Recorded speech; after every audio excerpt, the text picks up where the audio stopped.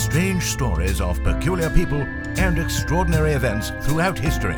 This is Notorious Narratives. Welcome to Notorious Narratives. I'm Jen. And I'm Robin. And tonight on Notorious Knowledge, Jen. Yes. Did you know that from pretty much, 1890s to the 1930s, people would travel the country and pay a fee to watch locomotives crash into one another? I mean, no. Did you know that? But I would pay for it now. So locomotives crashed head on. I mean, not with people on them. No, Okay. No, they're empty. I mean, But I love to watch the cars get squished and things like that. It's so satisfying. So I get the... Apparently locomotive crashes in their shows was before the whole demolition derby thing happened. Instead of using automobiles, they used giant locomotives. I love it. So until the 1930s, staged train wrecks were very popular. And even at fairs and festivals across the U.S., long before anyone ever even thought of wrecking any other type of vehicle. They were like, well, we have these giant, massive trains. Let's collide them at 100 miles an hour and see what happens. Did they use trains that they were going to decommission or something? I think so. I mean, yeah. clearly, because they're Yeah. expensive and... I saw photos on online, and there were the old ones with the giant steam whistles on top and everything. The steam engines. One of the first staged train wrecks was done in 1895 by a railroad equipment salesman named A.L. Streeter in Ohio. That's typical. Ohio? There's nothing going on there. That feels right. So the wreck used the same formula that nearly all of the other staged train wrecks would follow for the next 40 years. He was an innovator. Yes. Organizers would lay a stretch of track, usually anywhere from 1,800 feet to a mile long, and then get two old steam locomotives and put them at either end of the track facing each other, and then let them go, and people will pay a fee to go and see it. Let them rip. How much did it cost, Robin? No idea. Was it a nickel? I bet it was a nickel. I'll pay a nickel. When they got to the go-ahead, the engineers will pull the throttles back as far as they could, and so they can jump off of the locomotives. So they pull it back and it's like a giant chicken. It's like they jump out. and they jump out. It's a giant game of chicken. In Waco, Texas, it was known as Crash at Crush. On September 15th, people began to arrive at Crush aboard other trains that would steam into the town every few minutes. By 4 p.m., more than 40,000 people had arrived, far more than Crush's original estimate, making Crush the second largest city in Texas, at least for the next few hours. While Crush was perhaps the most well-known train wrecker, one man turned it into a career. Joe Connolly staged more than 70 wrecks and destroyed at least 146 locomotives between 1896 and 1932. He even earned the nickname Head-On Joe. So this is before all of the fun stuff that we see now of crashing and monster all these trucks. Yeah, exactly. And demolition derby. Exactly. Hey man, I totally would have paid to see it. Me too, if it was a nickel. I bet it was a nickel. Connolly, Head-On Joe, went to the state fair in Des Moines and offered to put a crash on for $5,000. That initial price was a bit too steep for the board, but he came back with a more acceptable offer of $3,000 plus a cut of the ticket sales. The board agreed, and on September 9th of 1896, a week before the infamous Crash at Crush, Connolly held his first staged wreck. About 5,000 people paid 50 cents each to sit in the grandstand to watch the show, and thousands more stood along the fence outside. The wreck was a success, and both Connolly and the fair made a profit. So we were off tenfold. It is 10 times more than a nickel to see it. I don't know if I would have paid 2 quarters. I mean, I did pay $500 to go to WrestleMania, so maybe I would have. So yeah, I thought that was really, really cool. 40 years worth of locomotive demolition. America's favorite pastime. Train car demolition derby, everybody. Don't worry about Head-On Joe. I'm sure he's just fine. Oh, he's fine. He I made mean, his long money. dead, but fine. Yeah. Made money, had fun. He made his money. He's good to go. He knew how to pull that throttle and jump out quick. All right, everybody. Don't forget to check out our Patreon at patreon.com/Notorious Narratives, where you can get 2 new episodes every month. And also you can get our episodes 3 days early each week. If you become a patron. Plus, we've got some fun swag coming your way. We have buttons and stickers, and now we have tote bags for our Patreons who They are pretty cool and pretty sturdy. Yeah, they definitely hold up. Yeah. They're pretty decent quality. Mm-hmm. All right, Robin, are you all ready? Maybe. You ready? Like strap in, get in there. No. What? I didn't say strap it on. I said strap in. All right. Are Yeah, you no, ready? I'm ready. For I'm a ready. story that I'm going to tell you. I'm going to tell you the story of William Morgan and the Freemasons, I love a good Freemason story. or Oh, how a hustler created America's first third party. even better. Dun, dun, dun. So no one knows exactly. So I feel like I can't really tell you a story about the Freemasons without talking about the Freemasons a little bit. They're a character in the story. They're not the whole story, but I feel like I should give you a little background on them just to kind of, make you comfy. Yeah. Just get in there. Please. Okay? Yeah. So no one knows exactly when the Freemasons started. They are known as the Masonic Fraternity, the Freemasons, or Masons. I love it. The most predominant theory is that the group arose from the stonemasons guilds of the Middle Ages. Now, one might ask, what is a stonemason? Well, I'm going to tell you. So a stonemason is an individual who builds stone structures. They cut, prepare, and build using various types of stone. Mm-hmm. Okay. So we're talking pyramids, we're talking marble, we're talking, beautiful edifices in Italy and all throughout Europe. And these people got together and they created this guild of sorts of people who do this job. The language and the symbols used in the fraternity's rituals come from the Middle Ages. So the oldest document that makes reference to Masons is the Regius Poem, printed in 1390, which was a copy of an earlier work, which leads you to believe that they had to have been around before 1390. Mm-hmm. In 1717, 4 lodges in London formed the first Grand Lodge in England, and records from that point on are much more complete. Do you know there's a lodge about 5 minutes away from here? Yes, I do. Our very good friend is a Freemason. I know. I drive by it all the time. Like, yes. It's like, I was like, oh, Sam, 1 year they'll allow women, right? 1 year. But then there's the 5 stars, right? The 5 stars is the women's Freemason. So I am not going to talk at all about any real conspiracy theories to do with Masons. I'm not going to get involved with the iconography. This is a super specific story. Save that for another day. So here's the thing. The conspiracy theories surrounding the Masons, if you look deeply into almost any of them, you can figure out that none of them are really true. Oh, yeah, totally. So, But they're always fun to just talk about, though. yeah, they're fun to chat about. But, here at Notorious Narratives, I feel like we kind of deal in fact. We try to, make sure that we look up our sources and have, facts to back our stories up rather than, I would love to tell you all the fun Freemason stories about like Satanism and sacrifices and conspiracies of power throughout the ages. But, I'm going to tell you a true story about the Freemasons. Within 30 years, so from 1717, we have like the big Freemasons group is really set up in England. And within 30 years from that, the fraternity really spread to Europe and the American colonies. Freemasonry became very popular in colonial America. George Washington was a Freemason. Benjamin Franklin served as head of the fraternity in Pennsylvania, as did Paul Revere and Joseph Warren in Massachusetts. So we're talking some heavy hitters in colonial America, a lot of the structure of America, the real backbone of our Constitution, our freedom from England really lies on the back of the Freemasons' ideals. Other well-known Masons involved in the founding of America included John Hancock, John Sullivan, Lafayette, Baron Frederick von Steuben, Nathaniel Greene, and John Paul Jones. Another Mason, Chief Justice John Marshall, shaped the Supreme Court in its present form. So members of the Freemasons eventually played a pivotal role in the formation of the United States. 13 of the 39 signatures on the U.S. Constitution belong to Masons. Yeah. So they're really deeply entrenched. And as the centuries kind of go on, they just get more and more powerful. So over the centuries, Freemasons have developed into a worldwide fraternity emphasizing personal study, self-improvement, and social betterment via individual involvement and philanthropy. So that is one thing that well known throughout history, that they are very community driven and they give a lot to those in need in their area. So no matter what we talk about here, like, it should not go without saying that their good deeds are not noticed.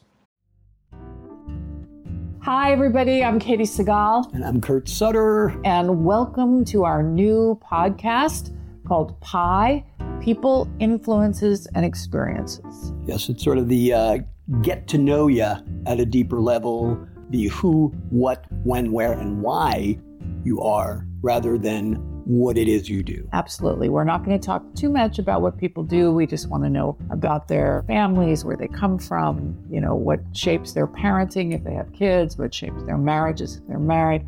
We just want to be really nosy. We want to get in there. A deep dive into nature and nurture. And we started it because there are a lot of people that we don't know that we are curious about. Right. And I have no friends, so for me, it's, Try to get them out of the house. Listen to it on whatever you listen to podcasts on. Yeah, podcast, homecasts. Your podcasting apparatus. Watch it on the YouTube. He's aging himself. So during the 1700s, the organization really felt responsible to spread the ideals of the Enlightenment, which ideals like the dignity of man, the liberty of the individual, the right of all persons to worship as they choose, and the formation of democratic governments and the importance of public education. So even our public education system is really sort of an idea that comes from the Freemasons. And while they talk about that idea of worshiping as you choose, as long as you're not Catholic, because they're not into Catholics. You can't be an atheist and you can't be Catholic. As long as you're Protestant of some sort, you're welcome. Come on in. Masons supported the first public schools in Europe and in America. During the 1800s and the early 1900s, Freemasonry grew dramatically. At that time, the government had provided no real safety net for people. So the Masonic tradition of founding orphanages, homes for widows, and homes for the aged provided the only security many people knew. So they were kind of the social security system for communities. All right, now we're going to get into the story. So here we are. We're in New York, not New York City, but New York State, like the very far west side of New York State. Buffalo, Niagara Falls, we're talking like almost Canada, New York State. The year is 1826. This is where we meet William Morgan. So William Morgan is a character. He is the kind of guy that is either awesome or a scumbag, depending on who you're talking to.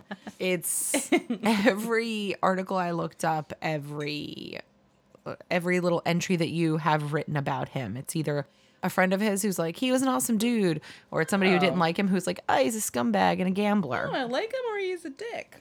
Yeah, there's like no in between with this guy. So he was born in 1774 in Virginia. He moved to Canada in 1821, where he operated a brewery. Yes. Yeah. After a tragic fire destroyed that brewery, he moved his family, and so he was married with 2 children, and he moved them all to Rochester, New York. He didn't stay there all too long. And then he moved to Batavia, New York. And this is where he came to live in infamy. Here, he worked as a bricklayer and a stonecutter. In varying accounts, he is historically remembered as an ill-tempered, heavy drinker, gambler, and exaggerator. His tendency to exaggerate may be substantiated, at least in one particular claim that he made to many people. He told a lot of people that he had been in the War of 1812, where he had served as a captain in the Virginia militia. He was born in 1774. 1774. Yep. So right age. Could have certainly been. Though several men named William Morgan are listed as serving in the Virginia militia, none of them achieved the rank of captain. So maybe he was in there and he's just exaggerating about his Do you rank. think he was too old? I feel like he was a little bit on the old side. for Yeah, that. he was Right. like in his late 40s, early 50s kind of a thing. No, for 26, 38. War? Well, I think at that point they wanted anyone and anyone. Yeah, I possible. mean, and I think if you were older, maybe you would have been given a higher rank and been like, oh, well, you're not quite Not so like expendable. a front of the line kind of person. But I don't, but still, I'm not 100% sure I that. think it's true. he might have been too old. I mean, he may have been involved, but he certainly wasn't a captain because there were no captains named William Morgan. So, regardless, he is definitely lying about some piece of it. You might be asking yourself, what does William Morgan have to do with this story about the Freemasons? How do these things go together? Well, I'm going to tell you right now. Morgan claimed to have been made a master mason while he was in Canada, and then briefly attended a lodge in Rochester. And it was there, in 1825, that Morgan received the Royal Arch degree at Leroy's Western Star chapter number 33, having declared under oath that he had received the previous 6 degrees that preceded it. So I'm sorry. So he got his. So in the Freemasons, you have certain degrees. Yeah. And you have to do certain works to get to the next degree. So he claimed when he got to Rochester that he had already received 6 previous degrees. So he was ready to get this Royal Arch degree. Did he have any paperwork or anything? So that could have here's a funny corresponded? story. So you asked if he had any paperwork. Yeah. So here's the thing. He was definitely illiterate. as were many of the Freemasons of the day. That's why they supported school so much. And that's also why they used secret handshakes and secret symbols. passwords and symbology Yeah. rather than written documents. They just, they weren't necessarily all illiterate, but certainly outside of like those who are, major players in the American government who are the drafters of the Constitution. So do you think that like anything Canadian wise though would not really be transferable? They didn't seem to really care too much about it happening in Canada. But there's I think proof that they're they so did it. close to the Canadian border that it's sort of like being like, Oh, yeah, you well, can like I'm also- pissed yeah. because like you got it done in New York City instead of New Jersey. So I don't think they took that too personally. Okay. So it was never actually established whether he had actually received these degrees, and if he had, from what lodge he had gotten them. When he moved to Batavia, though, he definitely started going to the lodge and really tried to like entrench himself in the group. He visited a number of lodges there and was eager to assist. He made Masonic speeches and took part in others' degrees. So when the Companions of Batavia, that is the group of the Freemasons there in that town, they applied to become a special chapter called the Royal Arch Chapter. And when they applied for this, every member of the group had to sign the petition. And his name is on it. William Morgan's name is on that petition. So he definitely was there and he attempted, he was really trying to be a part of it. But the people inside those lodges were a little suspicious of him. They didn't really believe that he had all of those degrees. They kind of believed that he was hustling them. And as those suspicions really grew and they were applying for this charter, they took his name off of the charter because they really questioned his claims to Masonic membership. So this removal of his name from the charter may have been the incident that set off the next events, which would shape the history of American politics. Oh boy.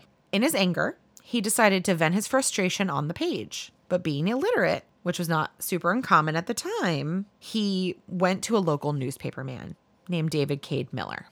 Morgan was threatening to write a tell-all book, exposing all of the secrets of their political connections, rituals, and their secret degree work. David Cade Miller, the writer of the expose, was also a disgruntled former member who had only made it to the apprentice level before his advancement was stymied by members of the local chapter. He was kicked out? He wasn't kicked out, but he was never allowed to advance. Oh, rude. So because he only remained at the apprentice level, he was also pissed off with the Freemasons. So he was willing to write the book. Because he was smart? Do you think that like... I couldn't tell you. It seems Right? like it was very cliquey up there Yeah. in this small town in upstate New York. This is an editor. This is someone that could write a lot of things. This is someone that, Right.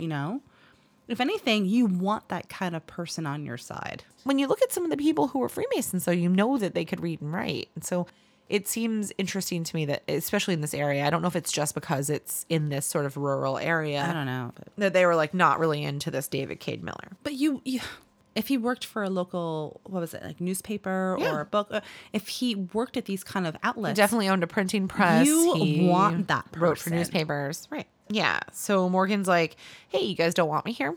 Well, fuck you. I'm going to tell all your secrets. He was kind of a hustler, so he wasn't doing so for free. Let's be clear about that. So along with, he had gotten this newspaper man, David Cade Miller, involved, and 3 other men. And altogether, they financially backed this publication of this book, which was titled Illustrations on Masonry. So Morgan, he's not a quiet man. He's not known to be, super bashful or modest. So he's very loud at bars, talking about how he's writing this book about the Masons, and talks of his progress on writing the book. Oh, no. And the more he bragged, the more intense the anger of the local Freemasons got, and the greater their determination that they should have the expose disappear. Brethren were deeply angered and fearful that their secrets of the Freemasonry would be exposed, and that the order would die out. Matters came to a head in September of 1826. They started simply by publishing an advertisement denouncing Morgan for breaking his word. Since Masons placed their hand on the Bible and promised not to reveal the passwords or the grips of the degrees, they felt that by putting this out there and saying that he was like just basically a big fat liar who lies. So by authoring this book, he's really breaking his promise, and not only his promise to his fellow people, but his promise to God, because he placed his hand on the Bible.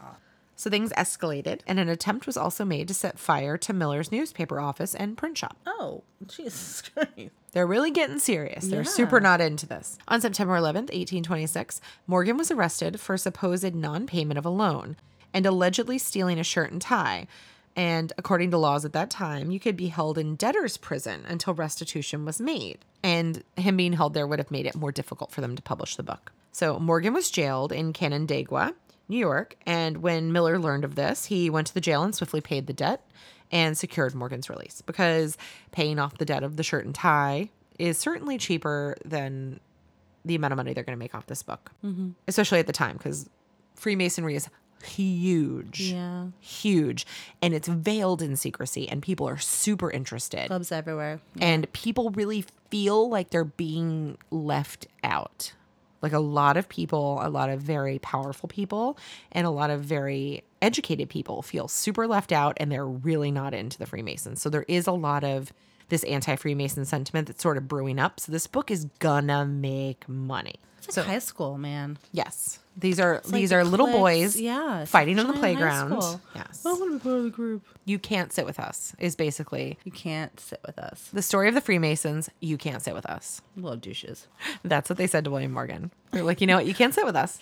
So Miller pays the debt and Morgan is released, and then very swiftly rearrested and charged with supposedly failing to pay a $2 tavern bill. Oh, shut up. Wow. Anything. They're really Anything. Yes. $2 tab bill? Yes. Please. So they are really going after him like hardcore. I mean, we were just talking about this. So a $2 tab bill, that's like watching 4 train cars crash. At 50 cents a pop, right? So it's not too far off of the same time period. Anyway, so he's in jail again now for this $2 bill. And while the jailer was away, a group of men convinced his wife to release Morgan. They walked him out of the jail to a waiting carriage, which arrived 2 days later in Fort Niagara. It's a heist. Shortly afterwards, Morgan disappeared. It's a fucking heist. It's a straight up people heist. So who distracted the guard? The wife? So they didn't even have to distract the guard, because apparently he had Or like just left. walked away. He probably had to pee out back in the outhouse. The way that they talk about it, they make you feel like that there's like the jailer and his wife, and they live or in like he was in on it. they live in the front room. He's of, like, oh, let me use the outhouse outside real quick during this time, and you can sneak in and take him out. yeah, but whatever it is, these men convinced the wife to let them take him. That is fact. Do you think the prisoner guard was a Mason? I think that's completely possible. So Morgan disappeared, never seen again. So what happened to William Morgan, the very loud critic of the Freemasons? Well, most believe and still believe that Morgan was taken by these men in a boat to the middle of the Niagara River and thrown overboard, where he presumably drowned. Another theory is that Morgan was paid a large sum of money to simply disappear and give up publication of the book. In October of 1827, a badly decomposed body washed up on the shores of Lake Ontario. Many presumed it to be Morgan, and the body was buried as his. His wife said it was him, and they just buried it and Fake death. said Fake it's death. William Morgan. Nope. But then there is a lot of speculation that some of the details weren't correct in terms of age, facial hair, type of hair. So many believe that another man, it was actually the body of another man who, the wife of a missing Canadian named Timothy Monroe, had positively identified the clothing that body was wearing at the time that he disappeared. So many believe that that was actually Timothy Monroe, and that he was buried as William Morgan by the government, who kind of wanted to make sure that the Freemasons were held responsible for this death. So one group of Freemasons denied that Morgan was killed, and they claimed that they had paid him $500 to leave the country. There were also rumors that Morgan was reportedly seen later in a number of other countries, but none of those reports have ever been confirmed. $500? Yep. No, he would get more from that For sure. So much more his from the book. Yeah. So the group of investors actually put together what is called a penal bond for $500,000. Give me a And million bucks Morgan and I'll walk away. was guaranteed to receive a quarter of the profits. So you're definitely talking about more than $500. Yeah. So there are also accounts that claim that he assumed a new identity in Albany, Canada, and the Cayman Islands. And supposedly in the Cayman Islands, he was hanged as a pirate. There's a lot of really crazy. William Morgan is not Captain Morgan. He gets around, man. William Morgan He's not Captain Morgan. is not Captain Morgan. Everyone. I didn't even think about that until you said it. I'm just like, wow, this dude gets around. He's everywhere. I went right in there. I was like, Wait, hold up. are they saying he's Captain Morgan? Hold up. Rewind. Not Captain Morgan. Not Captain Morgan. New York Governor DeWitt Clinton, who was also a Mason at the time, offered a $1,000 reward for information about Morgan's whereabouts, but it was never claimed. Eventually, Eli Bruce, the sheriff of Niagara County and a Mason, was removed from office and tried for his involvement in Morgan's disappearance. He served 28 months in prison after being convicted of conspiracy for his role in kidnapping Morgan and holding him against his will before his disappearance. 3 other Masons, Lawton Lawson, Nicholas Cheshebro, and Edward Sawyer, were convicted of taking part in the kidnapping and served sentences. Other Batavia Masons were tried but acquitted. But Morgan's disappearance did not stop what the Masons feared most. And Miller published Morgan's book. Oh, yes. Boom. Yeah, Miller. The book became an instant bestseller, and because of the notoriety of the events surrounding his disappearance, it was even more popular. Miller did not say that Morgan had been murdered, but rather that he had been carried away. But the circumstances of Morgan's disappearance, along with the incredibly lenient punishment that his captors received, led to public outcry. You see, they were given these super light sentences of 3 months to 2.5 years. And that's it. That's as much anyone did because there was no body. So they couldn't try them for murder.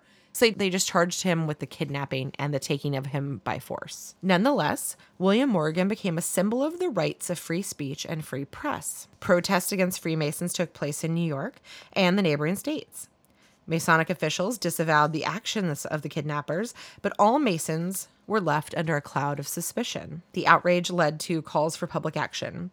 Citizens from all over New York State met and declared their intent to stop voting for candidates with Masonic ties. If New Yorkers didn't want to be ruled by the Masons, their most immediate course of action was to vote them out. That sentiment extended to the media as well, as Mason-owned newspapers were boycotted. The fervor in New York slowly made its way around the nation. As early as the next election in 1828, anti-Masonic candidates were winning offices all over the country. Even the sitting president, John Quincy Adams, declared that he had never been and never would be a Mason. The Anti-Masonic Party, considered America's first third party, had officially gone national. And in 1830, they became the first political party to hold a presidential nominating convention, a custom eventually adopted by all major American political parties. Unfortunately, though, the party's first national convention would be its last. Infighting over who would nominate and how to expand the party's core platform to other issues rather than just hating the Masons led to its ultimate demise. The Anti-Mason Party was mostly made up of blue-collar, hardworking Americans that felt Freemasons were elitist. They also thought that Freemasons opposed free speech and religious freedom. The anti-Masons grew very fast and were committed to their cause, and soon they had newspapers, books, and various forms of communication to help to fight against the Masons. In many states, the Anti-Mason Party was small or had no members at all, but in states like New York and Massachusetts, it was the primary rival against the Democratic Party. The Anti-Mason Party had a short shelf life, however, and by 1830, the party was absorbed into the Whig Party. That's not to say that the movement was a complete failure, though, because the Morgan Affair, as it became called, and the anti-Mason sentiment that followed, memberships dwindled and the Masonic influence diminished all over the country. Although it still exists, the organization is a shadow of its former self. And in June of 1881, a grave was found in a quarry 2 miles south of a Native American preservation in Pembroke, New York. In it were bones and a metal tobacco box. Other items included a ring that was inscribed WM. The box contained a crumbled paper. Its few legible words seemed to suggest that the remains might have been Morgan's. That might be his body in the quarry. There are also critics who suggest that this alleged discovery came at a very convenient time, just as they were going to build a monument to Morgan. So, how crazy is that? This crazy Mason murder and led to like a political party getting established. It's bananas. Bananas. Anyway, so that is the story of William Morgan and how one man's hustle changed the political climate of 19th century America. Just another notorious narrative. Thank you so much for listening. If you're enjoying the podcast, there are a couple of things that you can do to help us out. You can leave a positive review wherever you're listening now. You can also go to patreon.com/notorious narratives, where you can access content that is exclusive for our patrons. And remember, keep it weird and never stop exploring.